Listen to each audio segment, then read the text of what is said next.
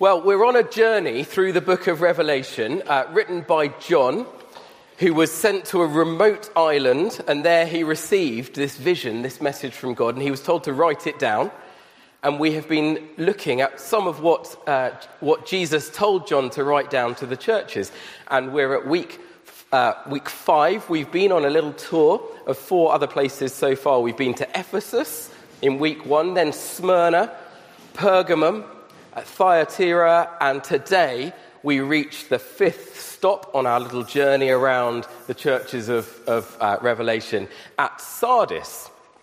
Now, Sardis was really well known for being a really busy, really successful church, but actually, deep down, they were not very good at following what God wanted them to do, what Jesus was asking them to do, and obeying him. They looked good from the outside.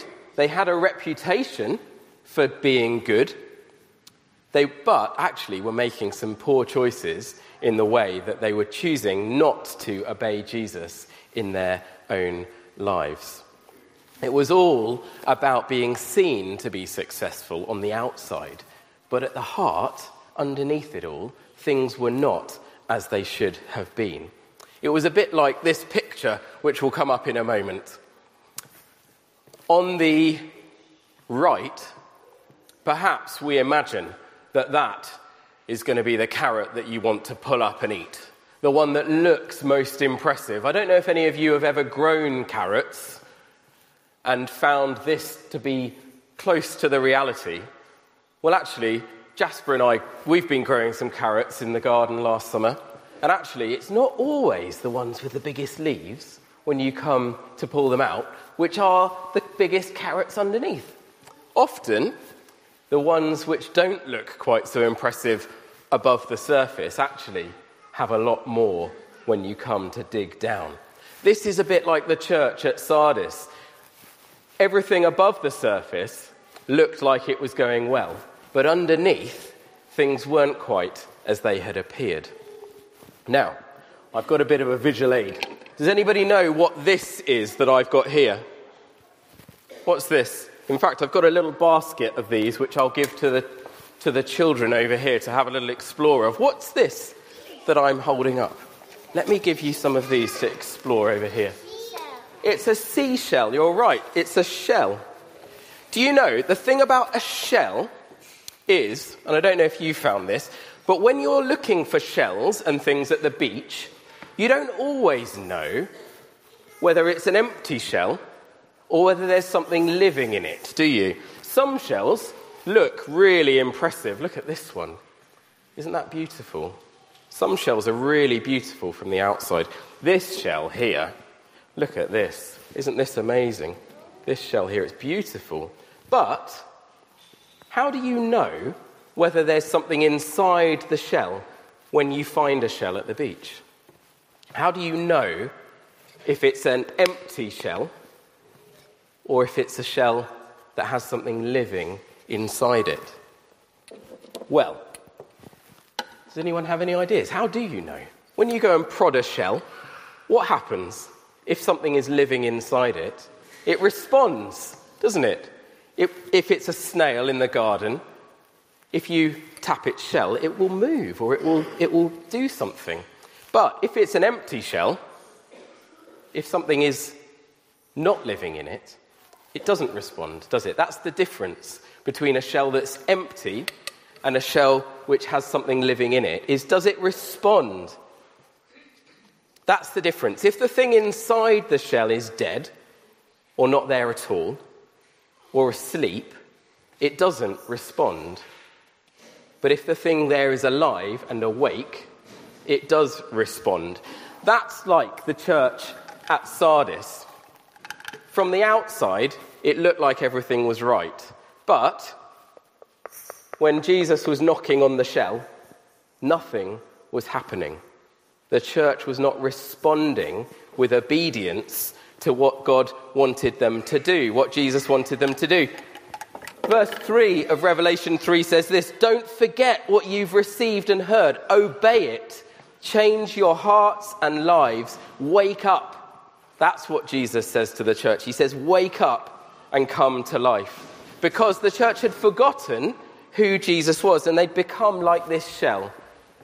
Just a hollow, empty thing. There wasn't anything alive at the centre.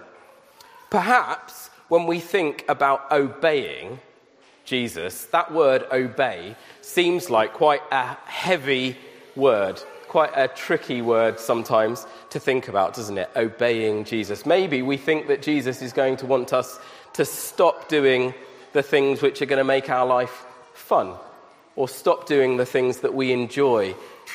Because often obeying feels like being told not to do the things that you want to do, really, the things that you feel are going to be best for you. And you're told to obey, and that means don't do those things that you like doing and do things that you probably don't like doing quite as much. But actually, obeying Jesus is quite different from obeying other people in the world. Because obeying Jesus actually is the biggest adventure of life that you could possibly imagine. Obeying Jesus doesn't take away from our lives, but actually brings us to life. Obeying Jesus stops us becoming like this hollow, empty shell and keeps us truly alive. I wonder if we could have the next picture up on the screen. I wonder if anybody knows who this is. Who's this person here? Bear Grylls, well done. Does anybody know what Bear Grylls does for a job? It's a strange thing to do for a job. He's an explorer. That's right, he's an explorer and an adventurer. But do you know, this is what Bear Grylls said about adventure. He says, faith has been my wildest adventure. Obeying Jesus, who is at the heart of the Christian faith, is the wildest, most radical adventure that you could ever go on. Isn't that an amazing thing? A man whose job it is to go all around the world on adventures says that following Jesus is the biggest adventure of his life. As Christians, we are called to go on that adventure with Jesus. We're called not to just float through life like an empty shell, but we're called to go on a journey towards fullness of life with Jesus. Jesus says, I am the way, the truth, and the life, he says in John 14.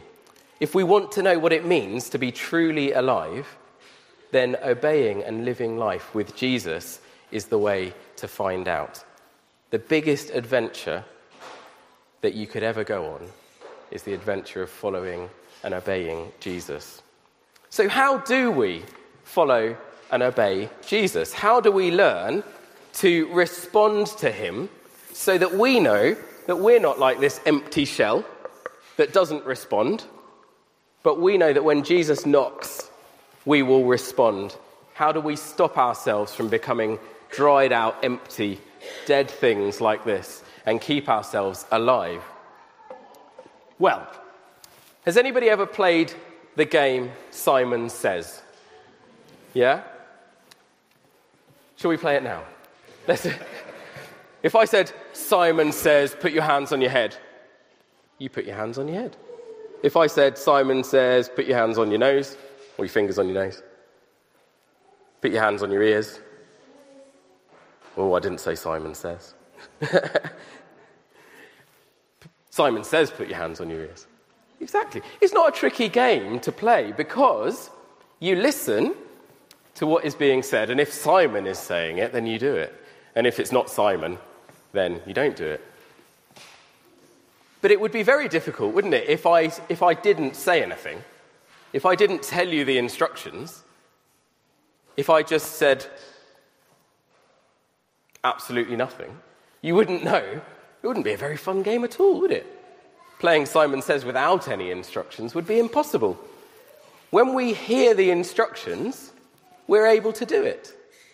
So how do we hear what God wants us to do so that we can respond and actually do it? Because more important than Simon Says is certainly Jesus Says. If you were going to play Simon Says, well, maybe Simon doesn't really mind whether or not you do it. Some of those things aren't so important in that game. But actually, the things that Jesus tells us to do, if we fail to obey them properly, then we miss out on following that adventure of life with Jesus.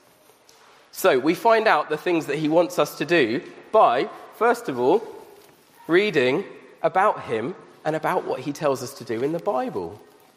So if you're struggling to know what is it that obeying Jesus means, well, he hasn't left us clueless. He's given us instructions. Just like Simon says, this book contains what God wants us to do with our lives. So if we read just a little bit of the Bible each day and open our heart and ask God, what is it that you want me to do today? Then we can learn to live that adventure of life with Jesus. So we can look through that. And I said just asking Jesus as well in prayer.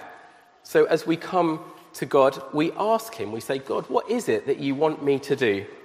And when we hear that prompt from God, we actually do it. We learn to actually respond so that we're not like that shell which looks impressive from the outside but actually is just dead. But we're like a thing which is truly alive on the inside, which responds to God's call to us.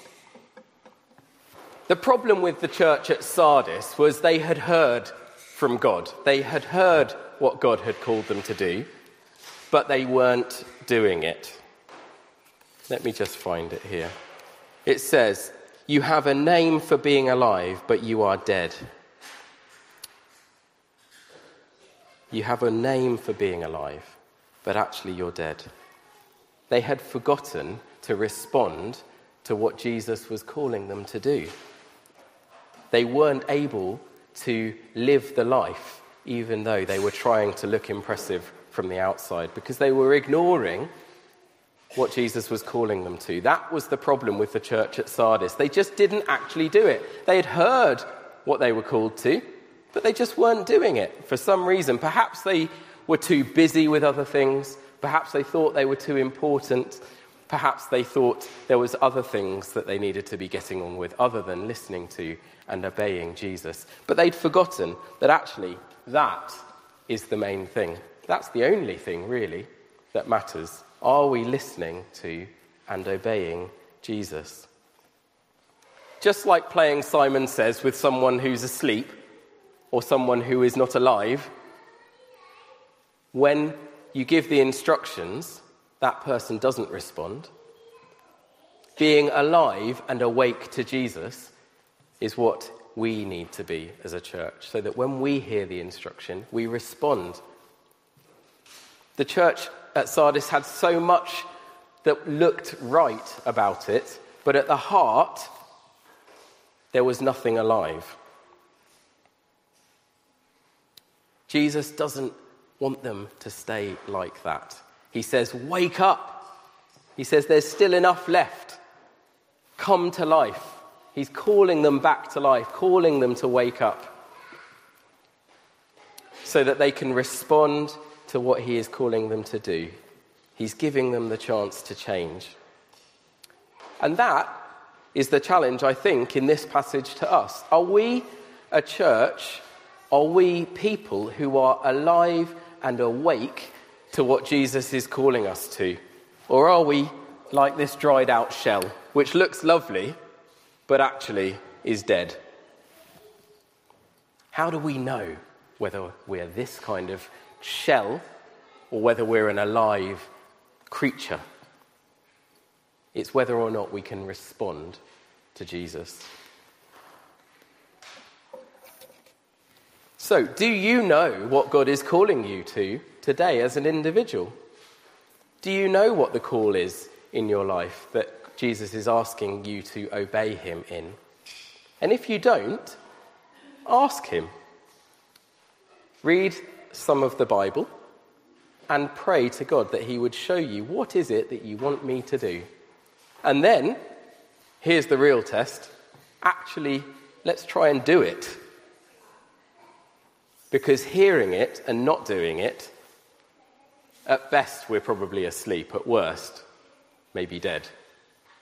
But if we're alive to Jesus and awake to Jesus, then hearing will lead to responding to him.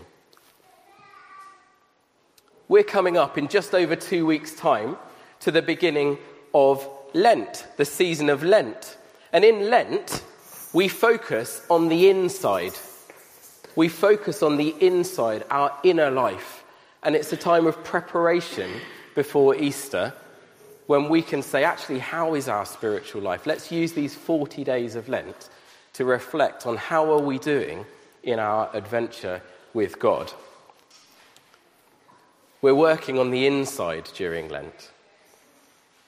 Perhaps we feel that we're doing okay on the outside, it all looks right, but on the inside we're beginning to go to sleep or we're beginning to die. Well, let's use these 40 days of Lent to work on our inner spiritual life, that we might know that when Jesus calls us, we are ready to respond. If you feel a little bit like you're going to sleep in your spiritual life, then the call of Jesus is wake up. Wake up that you might live for him. We're going to be, during Lent, studying together a series called Confidence from LICC, the London Institute of Contemporary Christianity. And that 7-week course will be 6 week, 7 week, I can't remember now. That's terrible, isn't it?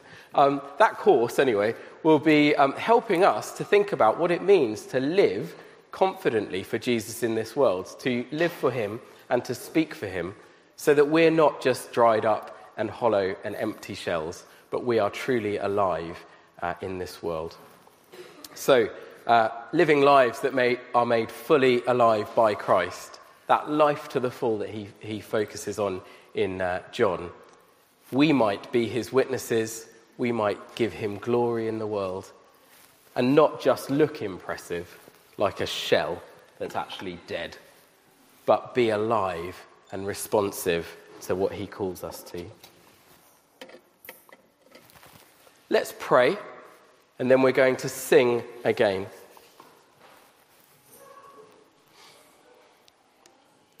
Father God, thank you that you came to wake us up and bring us to life. Life in all its fullness. We ask that you would help us to be a church and to be people who are alive and awake to you, Lord. Following you on the adventure of life with obedience. Thank you that life following you is the most exciting and wonderful adventure that we could ever hope for. Father God, wake us up where we're sleepy and bring us to life as only you can.